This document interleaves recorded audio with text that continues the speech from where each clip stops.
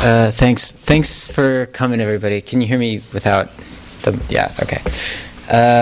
Thank you so much for coming out to this. This is the last of a series of readings that I've been doing for this new collection. I was in Portland and Walla Walla and stuff. And I don't know, it's really nice to be finally done with it and to have such a nice turnout. Oh, I can also lean a little. Okay. Thanks. Okay. Thank you again to Skylight and for that great intro and for coming out. I'm just going to read through one complete story, which is in the new book. It's called Backyard, and it's about a bunch of kids living in New Orleans and thinking about morality, or not thinking about morality, as the case may be. And then, if there's time, I'll maybe show you some snippets of what I'm working on now, just so there's some kind of event exclusive content, and you don't feel ripped off for coming out here. And then there's so much food. I went to Trader Joe's and I got some frickin' box wine, and I have friends that brought donuts. Immediately after that, we can all just go hog wild over there. And the way comics readings are always super, I don't know, they're usually kind of uncomfortable. Because you're well, do I do the voices? You can all read what I'm going to be reading to you. And I've seen some super intense productions of it where people will act stuff out. They get their friends to come act in it and stuff. And when that's done really well, it's amazing. And 90% of the time, it just makes you want to die. So I'm basically going to do this it's a pitch. I work on this cartoon show, and we pitch it in meetings. So we kind of talk through what's going on and kind of narrate it and kind of summarize. I'm going to try that. So I started with, this is an About the Author comic. That's me, and I have a hammer. And I'm going, we make a great team. I feel like our goals are very aligned. And I say, have you noticed how we never fight? And now look at this beautiful thing we've built together. And we've got this cute little house. And I say, well, in you go. And put the hammer in a box. And then I draw comics and enjoy the fruits of our labors. That's a pretty dark and obscured breakup comic. So the next piece I'm going to read is the actual story. This is Backyard. So there's a girl on her hands and knees in the backyard, and that's the title right there, Backyard. So there's this person looking through the blinds. This is sort of the main character, Anne, and she's saying, "My parents are coming this week," and her friend next to her in the kitchen is saying, "Oh God, are they going to be huge tourists?" And she's like, "Yeah, they're staying in the quarter, but they're probably going to want to see the house." And they're in this super sort of punky kitchen. There's a bike in the kitchen and stuff. And she says, "I'll try not to be fucking anybody when they show up. Do you think we should do something about Molly?" And her friend says, "Yeah, we should probably do something about it, because, they'd be weird." And then later they're biking past some chickens in the road. And she's like, "That fuck, he hasn't even been to the last 2 potlucks." And Anne says, "No, I know he sucks. I can't believe he would talk shit about me. I'm a way better radical." It's a real thing someone said. I lived in New Orleans for a little bit. That's like the most sort of like eye-rolly moment in this story, but it's the most true, you guys. And they're carrying their bikes up into the house. And she says, "Did you get Molly's food?" And then they're in the backyard and they're feeding Molly. And Leah says, "It's just like, why would you be such a dick?" And then there's this tender post-coital moment with some dude. And she's saying 3 weeks, I think. Let's see. She stopped wearing shoes in June, so a month or so ago. And she stopped talking a little after that. And then the weekend after the big rally, she started walking like how she does. And we came home one day, and she'd messed up the house. So now she lives in the garden. So 3 weeks, yeah, she just wasn't happy living inside. And then we have a flashback to them coming home and discovering Molly not being happy living inside. And she says, we're all really happy for her. She's just figuring out some stuff about herself. And then later, this is the same boyf, and they're in City Park in Mid-City. And she's saying, "Yeah, I guess I feel the same way about you, yeah." And he's laughing and all bashful. And she's like, "It's been cool getting to fool around with you and stuff." And then her phone rings, and she checks it, and she reads it out loud. And she's like, "Important house meeting." So then we cut to the important house meeting, and she's having none of it. And someone's saying, "Okay, if we feel okay about the compost thing, I'd like to move to the next agenda point. So the coop's going to cost us an extra $75 because of the roof." She says, "Martin and Firefly, I know you're planning on moving out soon, but if you'd like eggs, you should probably contribute at least something." And Martin and Firefly are like, "Okay." There's just bikes everywhere, I'm realizing, in this house. It's just every background. There's a fixie.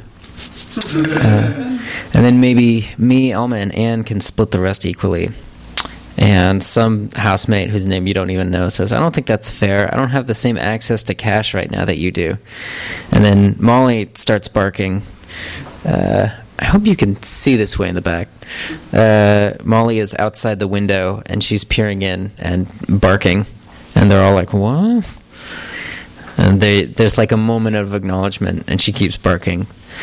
And then they go back to the meeting, and she's like, "Alma, I hear that, and I want to support you, but we also kind of need this money.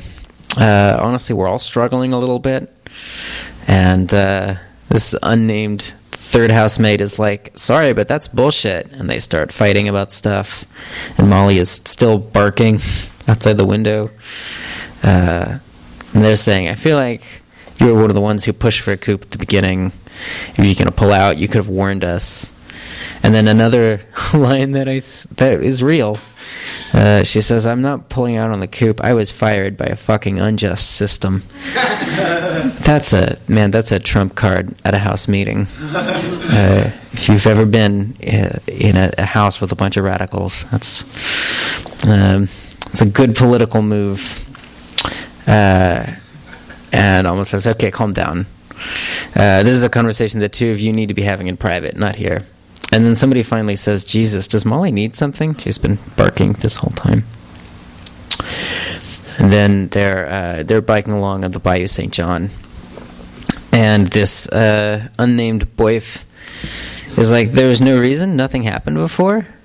And Anne says, "No, she just started one day. It's really not a big deal. Are you coming in?"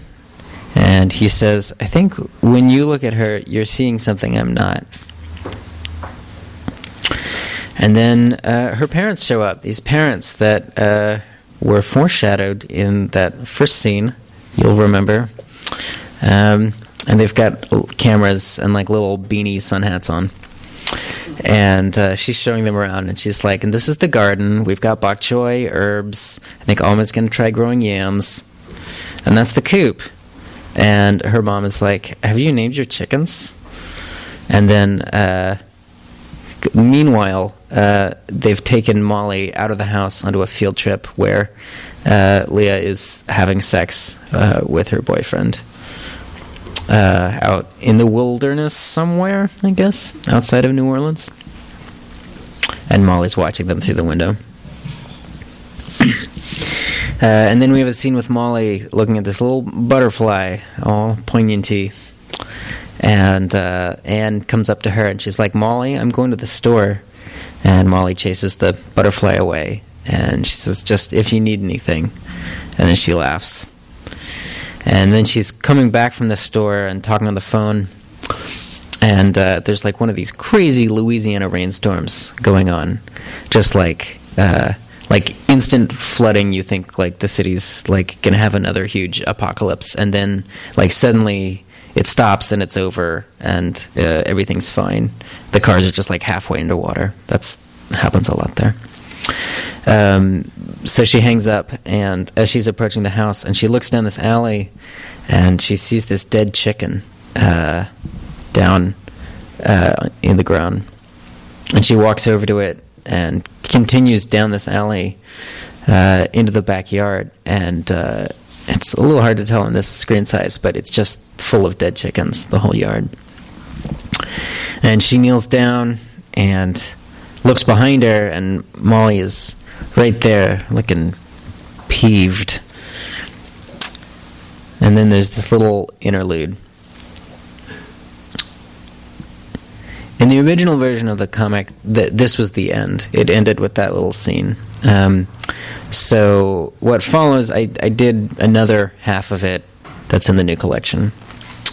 And I guess I'm going to take questions after this, and maybe I'll talk a little bit about my motivations for doing that, or somebody can ask that, or don't, it's not meant to be leading.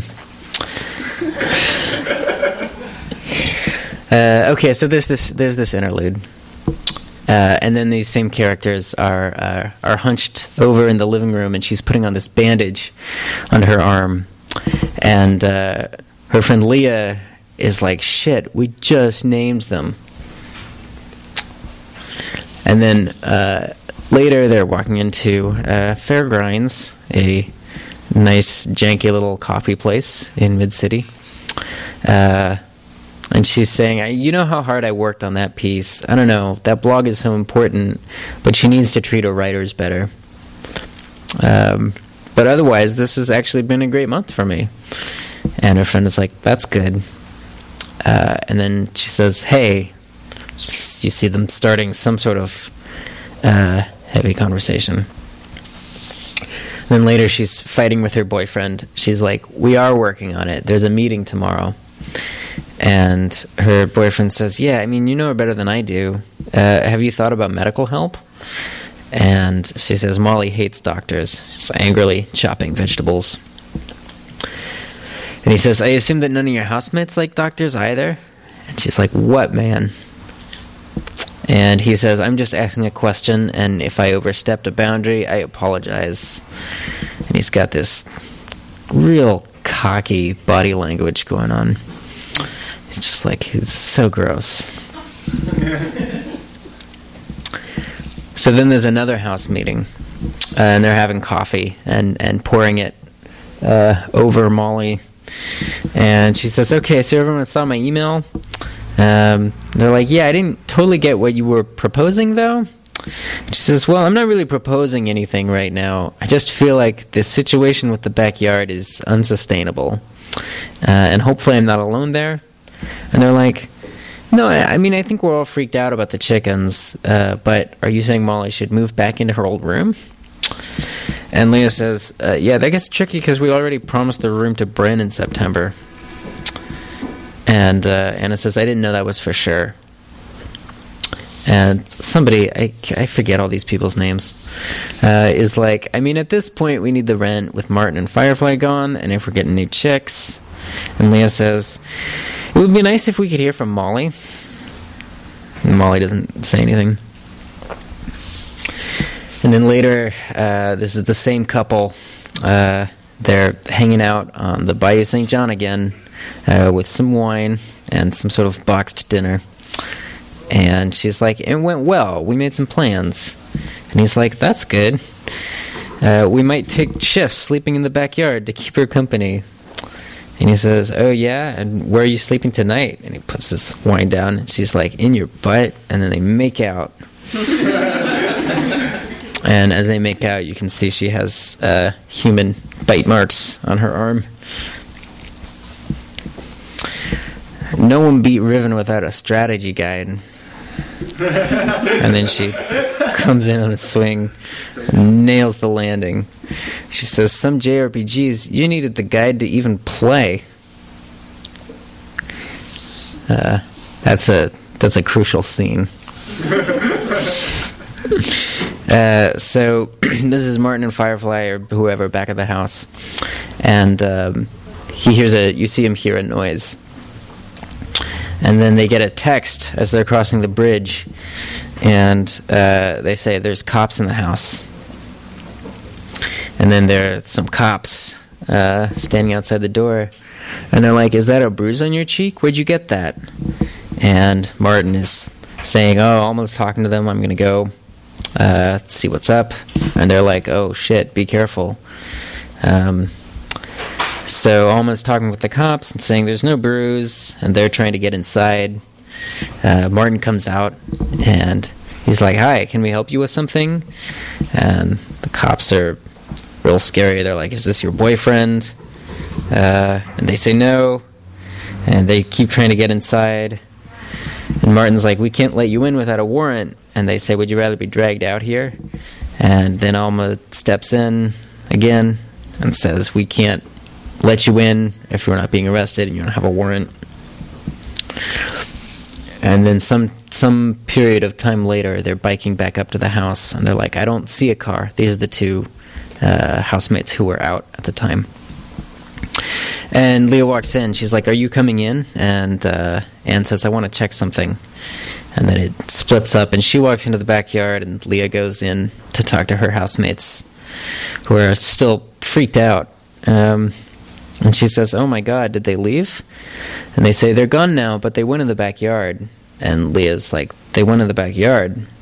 And then we cut to the backyard, where Anne is looking around for Molly, doesn't see her. And she looks back at the house and looks underneath it and crawls inside it, and there's Molly way at the back of this foundation. This is the way these shotgun houses are built in New Orleans. They're these super, super long things up on stilts for the floods. And she says, are you okay? And Molly doesn't say anything. And she starts crawling towards her, saying, it's okay, they're gone. And Molly keeps backing into this corner. And then she starts barking. And Anne suddenly is like, oh, you're so scared. You shouldn't be out here. And she's like, we fucked up. I'm sorry, Molly. Then there's a dinner scene, and they're talking about who could have called the cops. They're like, was it the Turners maybe? They're like, no, they fight all day, they wouldn't care. Or the old folks or something. They're like, I think maybe the cops were just using that as an excuse to get inside. They say, well, either way, props to Martin for flushing everyone's weed. And Martin's like, yeah, I mean, I don't smoke. I'm not taking the rap for you degenerates. And Anne thinks of something, and she's texting on her phone. And then Leah comes up, and she's like, okay, guys, all set. It's supper time. And she's leading in this other character. Who's this? And they sit her down. And they're like, what do you want, hun? We've got yams, skewers, bok choy, all this stuff that they've been growing in the garden. And someone says, give her a skewer. Here you go. Your bangs came out so good. And she's texting something furiously with her boyfriend, which you can read if you buy the book. And someone says, you want that fork? Let me know if you want help. And Molly's looking down at the fork, and she looks up at her housemates, and there's a very composed little vignette of that moment. And that's the end of the story.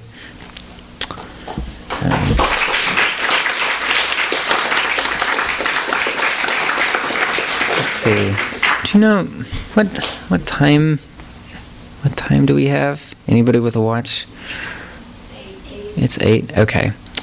I feel like that's probably enough. I can maybe take some questions now. Either about that or any of my other stuff. And then after questions, I guess I'll sign some books for folks. Hi, Kent. Hey, what prompted you to write the second part? Oh, wow, that's a good question. So the first part was like, some people came in late. The first part of this story is just this super bleak condemnation of like these kids living in these radical communities, sort of on the fringes, and there was just something about it that felt really like cynical and kind of one-sided, because that was one of the only like stories I'd done about these young like anarchist communities or whatever, and I was like happy with it, but it was like a little one note, and also something that my friend Olivia pointed out to me. The problem with the first half of that story is, by the end of it, the only person who seems to think that anything is going wrong with this girl who's like living out in the backyard and seems to really not be doing well. Like, the only person to recognize that something's wrong is the straight white dude from outside the community. And I was like, ooh, yeah, that's no good. That's not how I want to portray that. Because clearly that was me, I like had dated this person in New Orleans and gone and lived with her in the summers, and had a nice time. It was great, but also I saw some shit. So the second half of the story hopefully sets up that dynamic is a little more complicated. I wanted to show that this community does actually make an attempt at helping Molly. Like, you can say whether or not that's a sincere one or an effective one. And then I also wanted to show that the boyfriend calls the cops. That's the subtext that you can't read in that text message. I wanted to show that this sort of other solution that's maybe more conventional or doesn't look to this like small radical community as a resource is also really violent. So maybe in a way I made it like more nihilistic, because I was like, yeah, there's no right way to deal with this. But that was the idea in the second half. It's just trying to complicate the conversation I was having a little bit.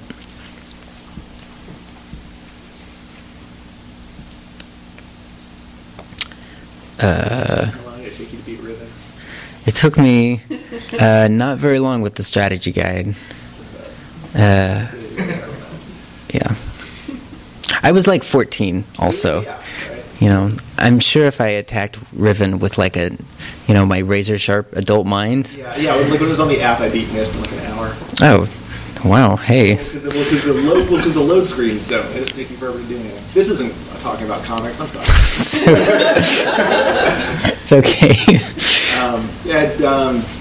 It's obvious. I mean, like, there's a lot of photo referencing there, right? Like, obviously, like a lot of that stuff is like places that you've been, like specifically in New Orleans. Like, I mean, did you know while you were in that area, like, that this is the thing that I'm mining a story for, or was it something that you kind of went back on maybe a couple years later? It was definitely, I feel like I have to have a couple years behind me before I can set a story in a place or do a story about a person, because that's about when, all the little stories you tell yourself about that place or person get smoothed down into this, like, totally fictitious narrative that's like, well, yeah, that's what I learned from that relationship, and you can say that in, like, one sentence, and then you can write the book about it.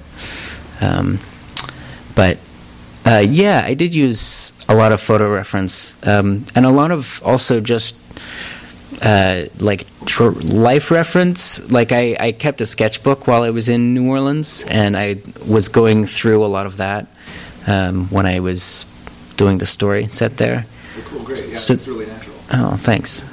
There's these kind of double layers of fiction there, I guess, and romanticization.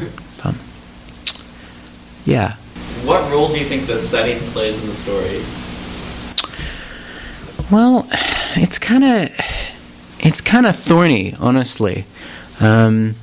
These are very much set in New Orleans, in these communities of mostly outsiders. The other story in this collection is also set in New Orleans, and these were very much like post-Katrina communities of a lot of white people and a lot of people from the north coming from out of town to rebuild or to help out, or to start that like gentrification wave again. So I guess both of the stories are about rebuilding something, or about rebuilding some sort of community, or rebuilding some sort of family. But I also don't think that I really have access to like that larger narrative of New Orleans, you know? Like that's not what I was doing down there. I was just dating somebody. And so while I think that maybe that's in the background of these stories, is that New Orleans is this kind of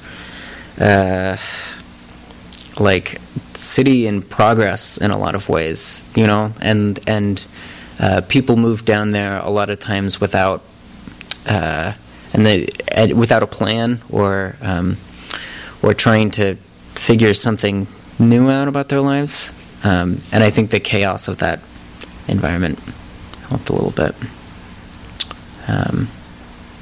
But yeah. Does that answer your question? Oh, good.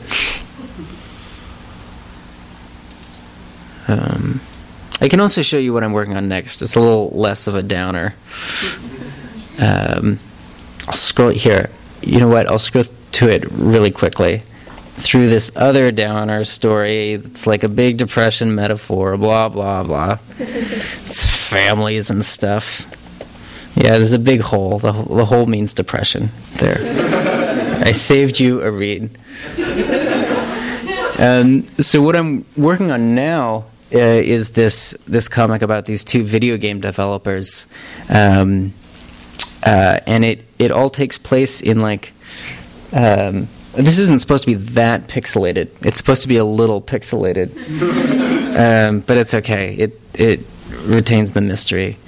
So the whole story takes place in this like hypothetical game that they're creating and talking out together. So as they change elements in the game, they're like, oh, maybe it could be in 3D, maybe it could work in 3D, or maybe it could have this dynamic. The world kind of builds up around them, and the graphics get more and more detailed, which, again, something about the compression on this is sort of obfuscating, but trust me, it gets really pretty.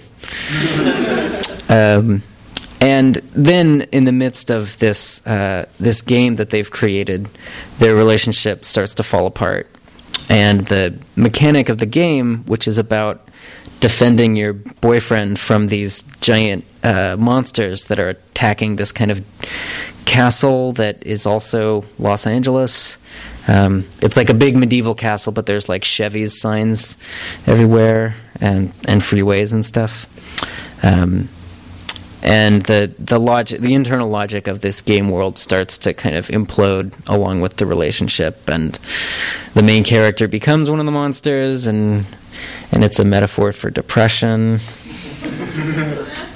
It's not, actually. It's a metaphor for other stuff. Yeah. Anyway, so that's what I'm working on now. That's the next big project, and I don't have a title for it yet.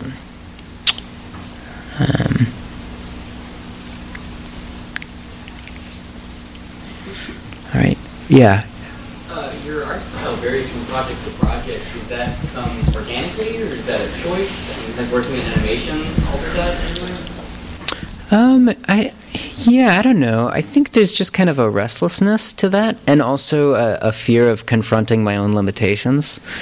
If I stay with one medium long enough, I'll have to actually learn how to draw, and I think keeping it fresh and changing mediums a lot is both a way to, figure out new ideas for stories that I want to tell, and it's a way of avoiding the work of making a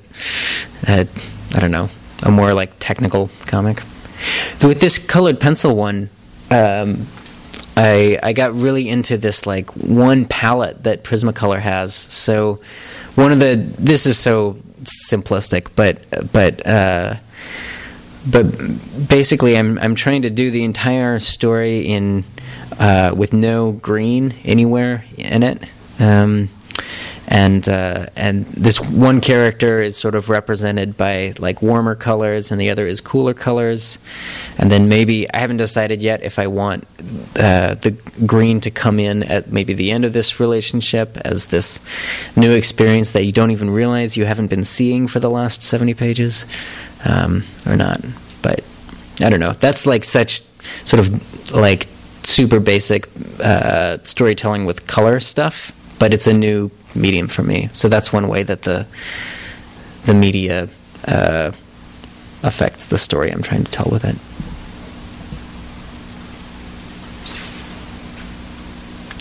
Hi. I think it's really interesting that you're showing a piece that's so raw that you're still working on.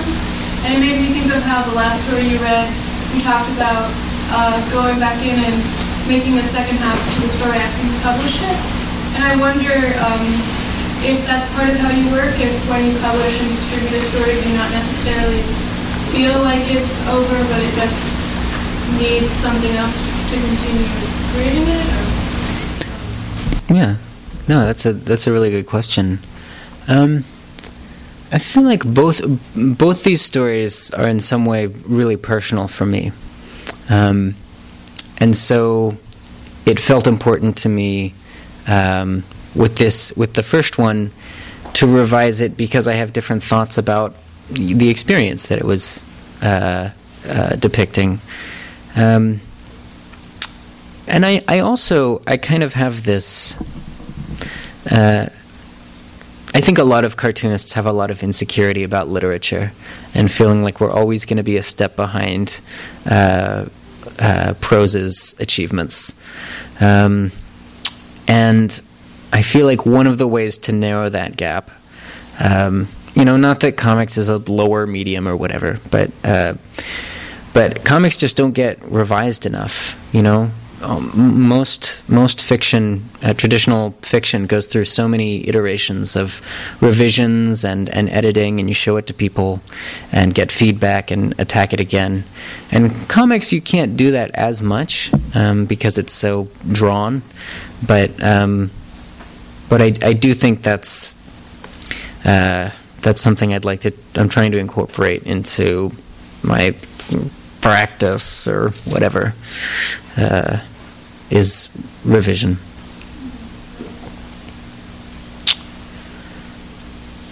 Maybe one more.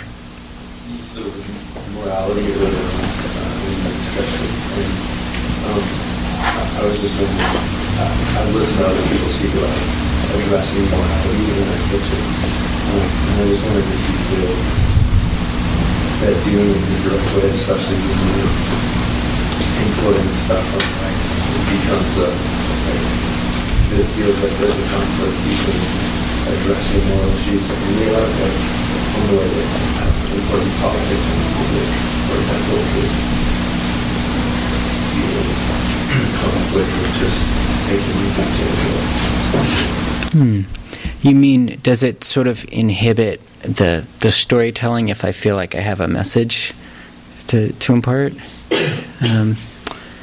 Yeah, definitely, to some degree. And honestly, I think one of the I think one of the weaknesses of that story that I just read is that none of the characters feel super real to me. They're more like I don't know. I was trying, but it's an earlier story, and it feels kind of like my Lars van Trier comic or something. You know how like Lars van Trier has never like written a character. He's just like, I'm just gonna move these ideas around on the screen. Fuck you, I win. You know, and he's totally seems in service of a message. I guess your question was kind of more about morality. I don't know. That's a heavy thing. I tend to think now that like, while it is important to be saying the right stuff with your stories, you know, like, I think on some level you have to just tell what feels true to you, and be simultaneously examining if how you view the world is a moral way to view the world, because sometimes it's not. Yeah. Okay. Well, thanks again so much for coming, you guys, and please do just like do murder on those snacks because they're really good. And I can sign some books for folks. I have the new guy and some old stuff. Yeah, thank you.